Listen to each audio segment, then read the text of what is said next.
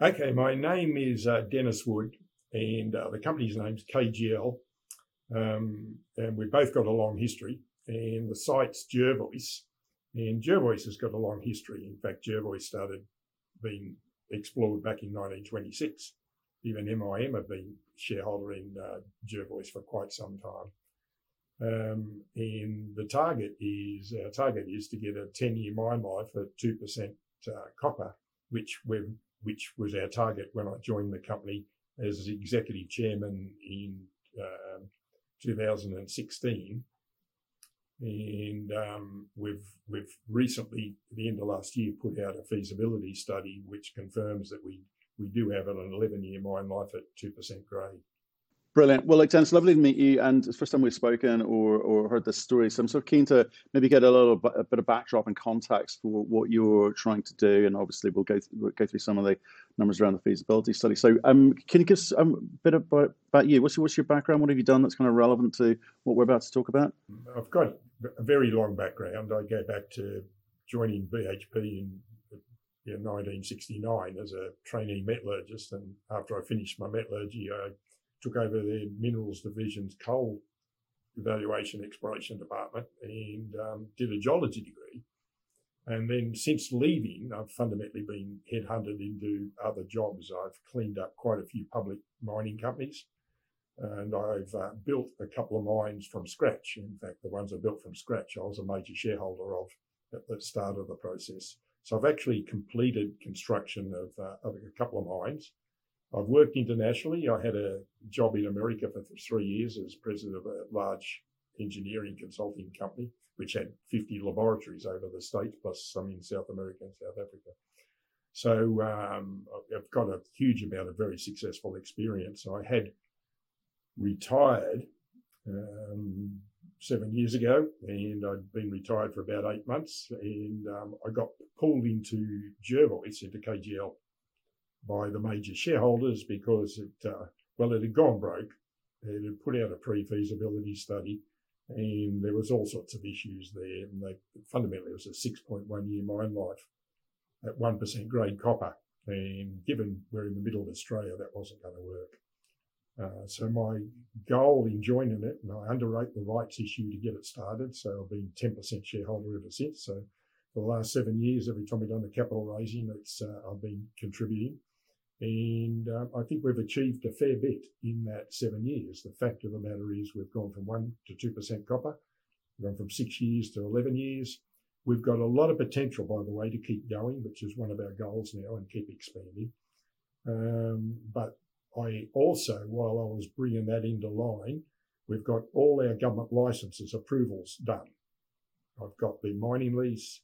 I've got the ILUA, which is the traditional owners agreement that you need. I've got the EIS and the mine management plan. So the mine management plan was signed off by the minister, which fundamentally gives us the green light to go. So all those regulations and requirements that are needed are done. The resource is done to enough. The feasibility study is done. And so now it's really a matter of making that bankable, raising the money and constructing. But of course, in the current climate, and this is couple of the public mining companies that I got headhunted to clean up. The reason they were in trouble is the construction process got held up.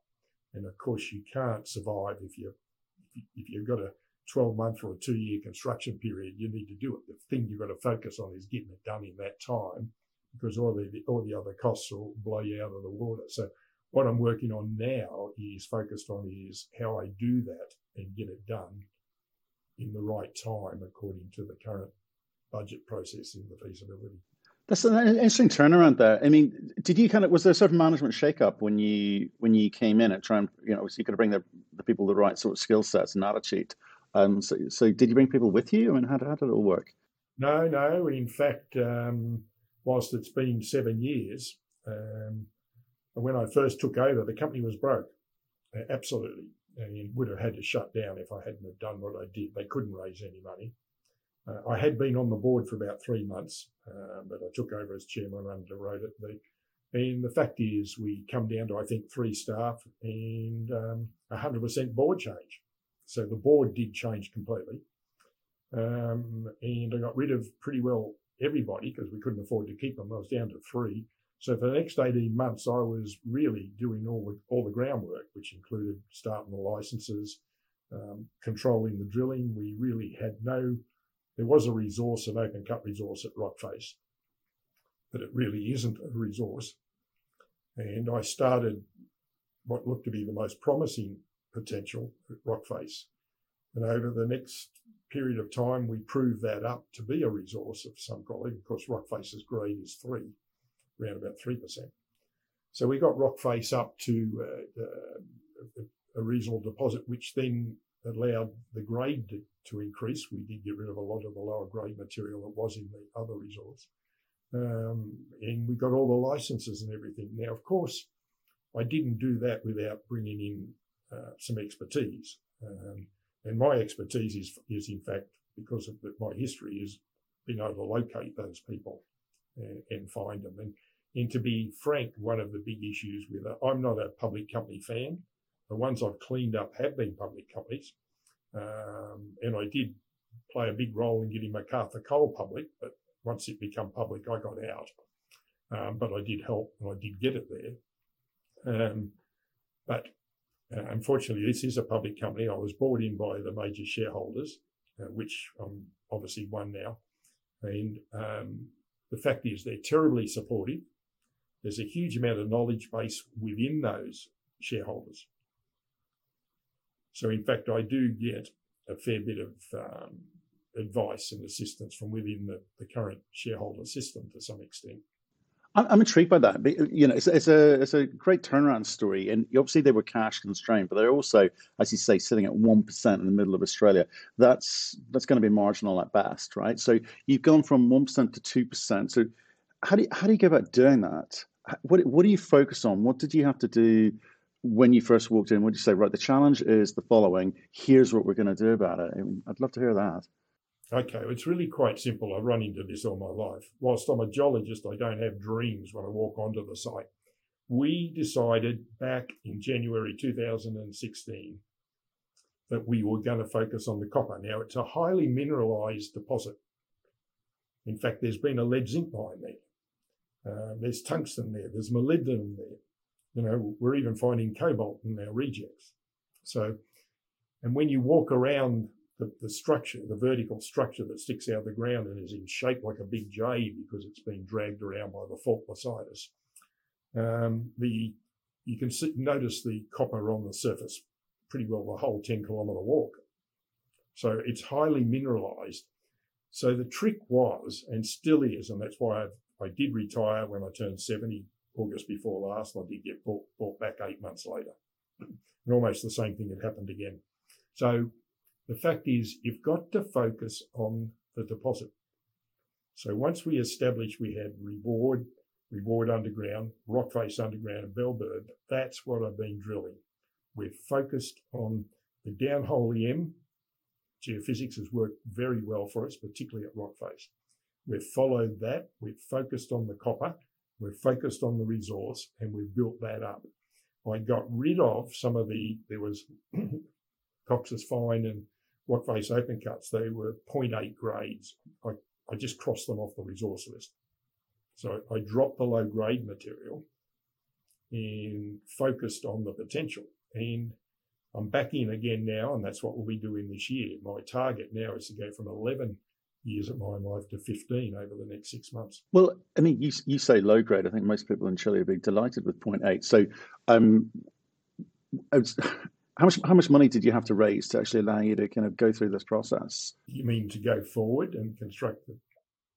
Yeah, to go. Well, as in. So I'm still focused on what has gone on in the past, because I'm sort of intrigued by the way that management teams think and the way that they behave, because it gives me a sort of sense of what they're going to be capable of going forward. So, you know, again, this period that you went through, where you said, look, we're going to focus on this higher grade mineralization. We're going to ignore the 0.8% stuff. I mean, it must have cost you a bit of money, and it must have been pretty expensive money at that, given where you were back then. Well, to some extent it was. But as I said, we've got a very, very supportive shareholder base. And who are they? Give me a sense of who they are. You know. Well, you've got the Salem Group in Indonesia as our major shareholder. I'm the second shareholder. There's a Swiss minerals trading company that's the third. There's a Swiss banker that's sort of a manager of people's investments. He's been there now. They've been there the whole time, because KGL used to be Kentore Gold, and it went broke on other assets. I mean, initially it was in Kyrgyzstan and then at West Australia Gold. So when I joined it, they'd all cleaned out, but the shareholders had still stuck in there and were still supportive. So when I got the board left and most of the staff left, the next 2 years we didn't spend much money at all. The fact is, we'd drill a couple of holes, run the downhole, and we were very fortunate that drilling wasn't a big demand at that time, which meant they could leave the drill rig on site while we got the downhole EM done. So it was really quite slow, but the drilling is expensive because the deposit's fairly vertical. And as a consequence, you've got to hit it from an fair angle to actually get a reasonable estimate of the thickness. And, with rock face, for instance, we're now down to 1 kilometre, and you're drilling it from quite a distance out. And to comply with our JORC system that we've got to comply to get the reserve done, they're almost got to be 50 metres apart, all the holes. So actually, and it's a 1.7 billion year old deposit. Not the deposit, but the structure. And as a consequence, drilling is very difficult. So the drilling's expensive. And for the first 18 months, we had one rig working probably quarter of the year, off and on, until we actually proved up we had a resource at Rockface with a reasonable grade. And then obviously we're able to raise more money to get it up to the level where we could say it's indicated on the JORC reserve. We also expanded very much the reward underground that had been part of the first part of the process. And we've done a lot of infill drilling on the open cut potentials. But fundamentally, you're right, but it's been most of the capital that we've raised has been done by rights issues. As I said, I'm against, I don't think exploration companies should be public, to be frank. There's massive risk with exploration companies. It doesn't matter. Everything can go well, but you might not still get your license, or you might get a protest, or all sorts of things can happen, and still could happen to us. However, the deposit's there. It's real. It's copper that's going to be needed. We've got all our licenses. I've not gone public with anything too much apart from what we have to do. This is my first interview public-wise, because I'm very conservative. I didn't go out and promote the company until we got more and more solid. And I'm now going to start that process, because depending on how I go getting confidence that we'll get it constructed in time, in the budget time, then obviously I'll be starting to raise capital very shortly. Now, I do have a massive success. I raised even the capital going forward that we've done so far. Most 90% of it I've raised myself by just raising it, and I'll do the same with the capital that we require for the construction. Now, we look like it's about 400 million to get going. That's not just the construction. That's to get us to where we're making a profit. It is fascinating. So there's a few things I want to get into with you. Obviously, I agree with you on the public component as well, which I've just bought a copper mine myself, and it's staying private because. But generally, I think it's very hard for retail investors to actually understand what it is that they're investing into, and there are many risks involved with exploration. Well understood, but people get excited about the leverage component. But here we are. We are talking about a public company today. You're talking about extending the life of mine, which is great. You can do that in lots of ways. I'm kind of interested in scale here. So you haven't got a lot of tonnage, but you have got grade, and you've got a few byproducts as well. So in terms of what the feasibility study tells you, tells or should tell us, what should we be looking at, and what can we expect in terms of how you go forward in terms of increasing the size of the project, not just the length of period by which you mine? As in increase the daily production? And increase the daily production, or quite frankly, the tonnage. You're sitting at what, sort of 23 million tons, that sort of level on Chevron resource. Is that right? That's the resource, yes. Almost 24 million tons at 2%. Right, and so what does, as far as global copper deposits are concerned, what does a meaningful resource for a copper project globally? Okay, well, the target initially, which I put a lot of work into, mainly through the shareholder base that would want me to come and take it over, was 10 years at 30,000 tonnes of copper a year. And we're not quite, we were 30, but this last model is, well, you've got the extra material that we're bringing in with the mining process that's diluted it a bit. So we're down to about 25 to 27,000 tonnes. So one of my goals is to get it back up to 30. My license and stuff, I've still got some flexibility in them with respect to how we can still grow a lot more. But given the apparent copper price increase about 2025 being out the roof, then there's a good reason why between now and then expanding the target or expanding the resource is well worthwhile. And one of the reasons that I'm making that I have made it now one of our priorities. And in fact, I'm looking at getting to 15 million years in the next 6 months, 15 years in the next 6 months. The reason I'm doing that is I believe I can do it. I can believe it can be done, the indications are that the types of deposits that we got on site, there's going to be more of them. What we do not know is what happens as we keep going deeper, both Reward and Rockface, for instance. We've got no idea. Rockface would indicating so far that it's probably still going.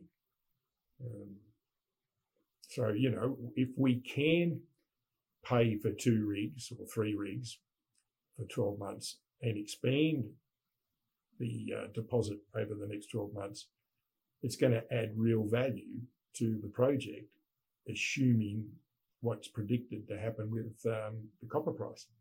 Right. Well, obviously, copper price hit $4 yesterday. That's kind of good news, and the general, I think the general consensus is that it should go higher. The commitments that governments are making on our behalf, and how much copper they're talking about, it seems incredulous that we're actually going to be able to find the copper that we need. So, like HyCO projects, much sought after. We're talking about, how do we scale your project up in terms of life of mine, but also in terms of the amount of pounds you're going to be able to get out of the ground. But I'm sort of intrigued about the numbers. So coming back to the question about feasibility studies, what did the feasibility numbers look like? You're going down one kilometer. It's open at depth.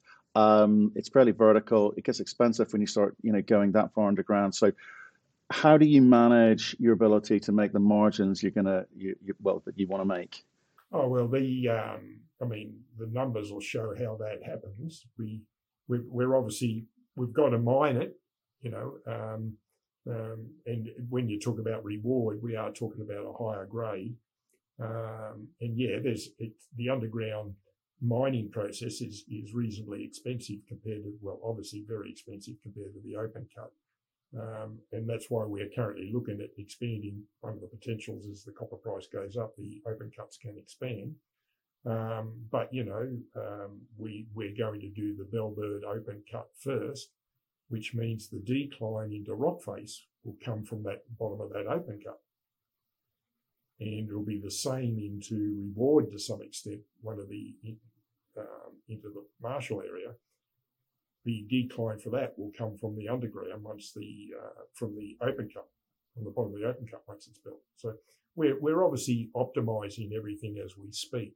And that will continue even after you start operating. For anybody to think you can rule it all off and optimize it perfectly before you start, they're going to miss the point. The fact is that's not how it happens. And to add some another context in here, we will be mining as part of the process that we're established now, and it's not in the fees, it's not part of the process, but we will be mining lead zinc ore as well. Now we've my predecessors that I took over from, they were mining lead zinc at the same time. Now our process plant can do lead zinc as well, but there's a modification to be made to it. It's about $30 million, $25, $30 million. But we've seen the potential when I come in 2016 in copper. So we've ignored the potential of everything else at this stage, except obviously the silver and gold, which is part of the copper resource. And to be frank, one of our biggest advantages is that, particularly starting up this operation, so we now can manipulate the startup process. We've got more flexibility because we're just trucking the ore to Mount Isa, as opposed to trying to build up 10,000 tonnes at either Darwin or Adelaide. So what we do now, our daily production rate can be controlled by the cheapest cost for our process, given that we're just trucking the material to Mount Isa. Right, and if I look at the feasibility, what I was trying to get at is sort of understanding of the numbers. How much of this is predicated on future copper price, to determine your success today. So the NPV of about 240 million Aussie at an NPV 8, an IRR 21%, and sort of payback within a sort of 4.5 year period. So is that where you want to be, or do you think there's more that you've got to do to kind of improve those numbers? Because in terms of NPV 8, it's not a big project yet. So how do you get it there? Well, I've started some private mines myself, and admittedly they're coal. So there's Coppabella and Moorvale. Coppabella that was the first one I started. And it started off very small. And here, 27 years later, it's still going, and it's still very profitable. Size is not necessarily the answer. And if you take the Chilean mines into account, I don't believe the real operational numbers are out at the moment. Their numbers are going to go up like hugely. You're right, the grade, but most of those old big mines there are getting bigger and bigger. They're open cuts, and they're getting bigger and bigger and bigger. And of course, they've got a massive water cost because they've got desalinators down on the ocean. They've got to pump it up a couple of kilometres plus a couple of 100 kilometres into the mines. We're very fortunate. The big basin beside us is loaded with water. So, we've got water just next door, right next door to just west of our deposit. So we've got a lot of advantages, but we're also in Australia, which, whilst getting our licenses and everything is more difficult, I believe, and takes longer time, we've got ours done. So we're ready to go. And whilst you could argue the feasibility study is not that solid, I believe it's solid enough to justify going. But if copper price does go to where people are saying it's a huge change to the number, and I can tell you, going from 11 years, well, I should say 10, but it's 11, to 15 makes a very big difference because, as you pointed out, the decline, for instance, for Rockface, it's pretty well a fixed cost. And if we can add another 5 years to Rockface, for instance, that's sort of almost doubling the life of Rockface and doubling the amount coming out.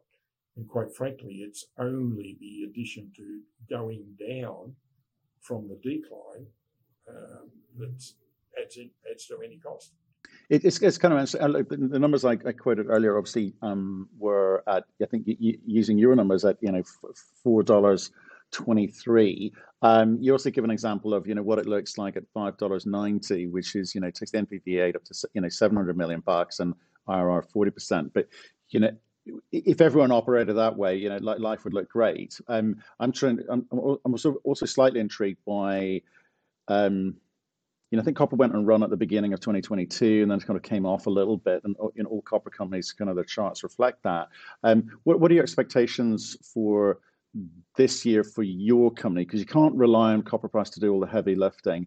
You're going to need to raise some capital. Can you give us a sense of what that could look like, the timing, and so again the application of that money? I only raise enough money to do what I'm telling the shareholders I'm going to do. Now, I'm a fairly regular capital raiser, but I always define what I'm going to do.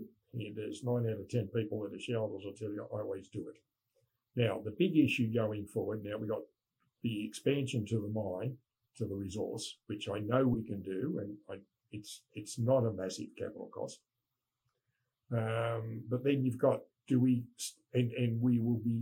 in the middle now. I'm starting to have drafting up the final contracts and stuff for mining and processing. And because we're not a mining company, I know how to handle this. We use tier 1 miners. We'll use tier 1 processors, the construction.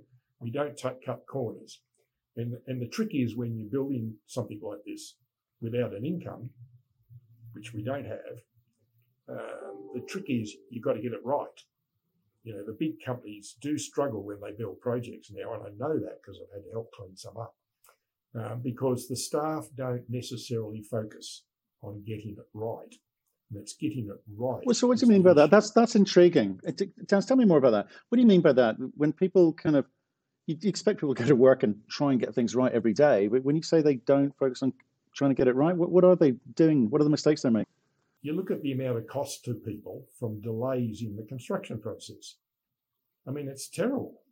I mean, it's horrendous. Even our major shareholder was building a mine in the Hunter Valley, and his construction on his process plant, when I come in to give him a bit of a hand, was 18 months behind schedule. But, you know, he's been paying Thiess the mine for that 18 months, been take or pay on the rail. I mean, it's getting it right means focusing on the time and get the time right.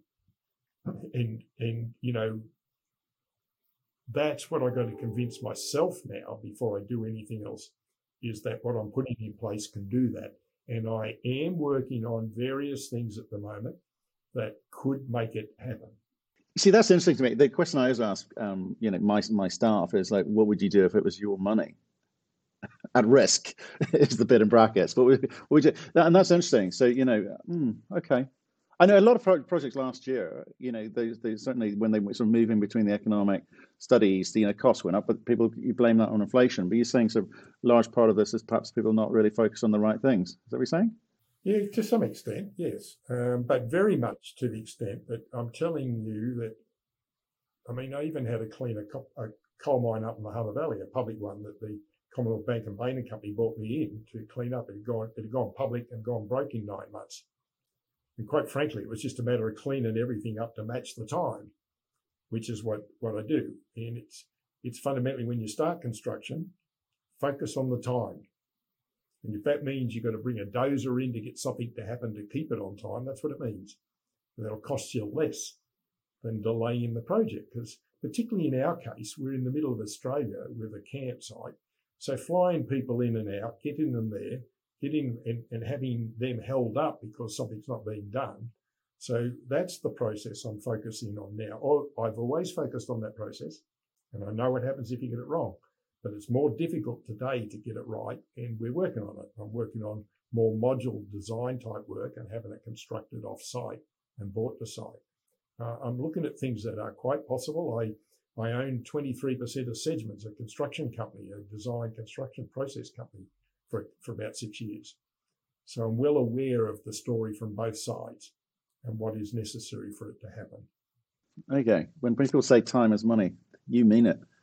Well, time is money when you're doing it. And I'm responsible for a lot of the shareholders in here. And in fact, because this is my first public company that I've actually taken from scratch. Unfortunately for me, I had my doctors, my dentists, my brothers, my sisters, my nieces and nephews. They're all in there.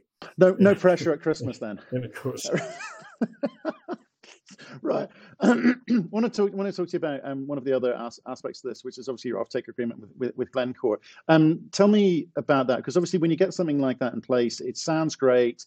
It kind of gets people, well, it makes people think, well, those guys have done some due diligence on you and signed something, it must be good. So that will have helped the stock price. So when was that done, and what are the actual terms that you agreed with Glencore on the offtake?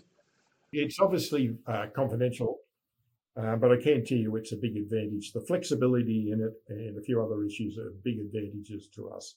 The disadvantage for me at this point in time, and it's not anything critical for how we're going to go forward, because if I can get myself convinced that we're going to do it on time, which I will do eventually, and hopefully it won't take too long, then I will be able to raise the money. It's not because the major shareholders will have to commit to the equity, some of the equity, or a fair amount of equity, then they will do it. So I'm not losing sleep.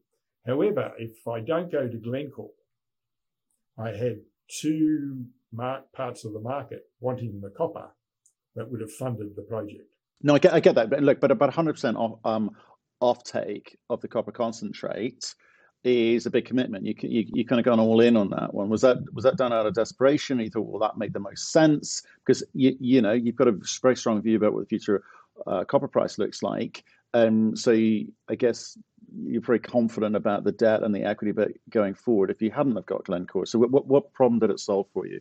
Oh well, fundamentally, it's reduced my mining costs a lot because, as I said, we do have some quality issues.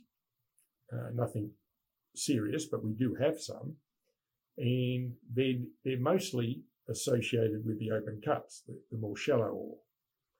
Now, what we had to do if we're going to go to export is start the undergrounds up to blend it with the open cuts. But now we can keep the cost down the first couple of years by not starting the undergrounds while we're working on the open cuts. So there's a lot of things like that. But the big one is we've only got to truck it. If we go to Mount Isa or Alice Springs, we've got to truck it one or the other. There's not much difference in the trucking time. On the big issue when you're talking to the government and people like this and the public is your carbon footprint. So, if Mount Isa's got to import copper ore, they're going to have a fair carbon footprint on it to get it there because Mount Isa is getting lower and lower on copper. Whereas, here we can truck it there or truck it. And then if you go to Alice Springs, we've then got to put it on the rail and take it to Darwin or Alice Springs. There's more carbon footprint. Then you've got to put it in a ship, take it to China or wherever it's going. There's another carbon footprint. So one of my arguments here is the carbon footprint, but more is the flexibility of how we can mine and the flexibility of our mining rate. Because it becomes a real issue, and this is one of the issues because we're a small mine, is meeting the ship requirements. Now, obviously, if we go to Adelaide, we can blend it with others. So it's not as bad as going to Darwin. But the flexibility and the cost going to Mount Isa is a great positive reflection on our numbers in our feasibility study. Interesting. But as you kind of scale up, that problem goes away, and hopefully the grade continues as well. Can you give some? I know it's a private confidential agreement with Glencore, but did that involve some kind of money up front? You talk about because you talk about time as money, but the cost of money is money too. So again, did that help you at the time to overcome a hurdle or a hump? No, there's been no money involved. The only money involved in the contract between us and Glencore is when they buy the copper ore off us. Okay, fine. So it's an option. And is that, are you fixed on that? Is that a binding contract, or is that just sort of an option? No, it's a binding contract, but it's got a deadline in it, which we're okay with at the moment. But it's only a deadline that will cause some re-discussions. Renegotiation of terms, should you not meet them. Okay, fine. But have you got any opt-outs yourself? Should the markets improve significantly? Well, the cost of the copper ore is based on the market. Okay, So it's just like Glencore has a reputation of being very, very strong and good negotiators because they usually negotiate from a position of strength, whereas the company is, tend to be in a certain position when they're negotiating. So, okay, well, look, more of that another time. I think Dennis, that's kind of really good sense of how you think and how you've got to where you are and the challenges ahead of you. So some money to be raised to allow you to deliver what you will talk about with shareholders and to the market. I would say this, though, I'm looking at a PowerPoint presentation from April 2022, and it was hard to find as well. In terms of the way that you're not a public markets guy, but do you think going forward you're going to, change that somewhat? Are you going to be communicating more regularly to the market, or are you going to leave that to others? Oh, no. You'll find as I get ready to raise finance, and we're starting that process now, no way I would let the process start, although it did start after I retired. I've canned it now until you've got a financial model you can put a case up for and put some and actually argue your point. But what I've got to do now before I take it to the next stage is get positive again, and that is to have the signed contracts. And what I do with the contracts for mining and processing, construction and stuff, I sign the contract subject to us getting the finance. That means those tier one operators I've got will back me with the financing process. Because as I said, as was the case with Coppabella and Moorvale, we're not a mining company, not yet.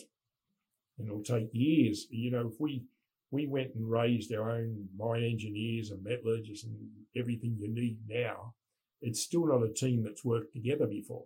I may be able to get one out of Oz Minerals or something now. Who knows? I might be able to pull a full team out for a team that's worked together, but it's not part of life. And so I will be using tier ones. The part that will be raising the money on will be the contracts.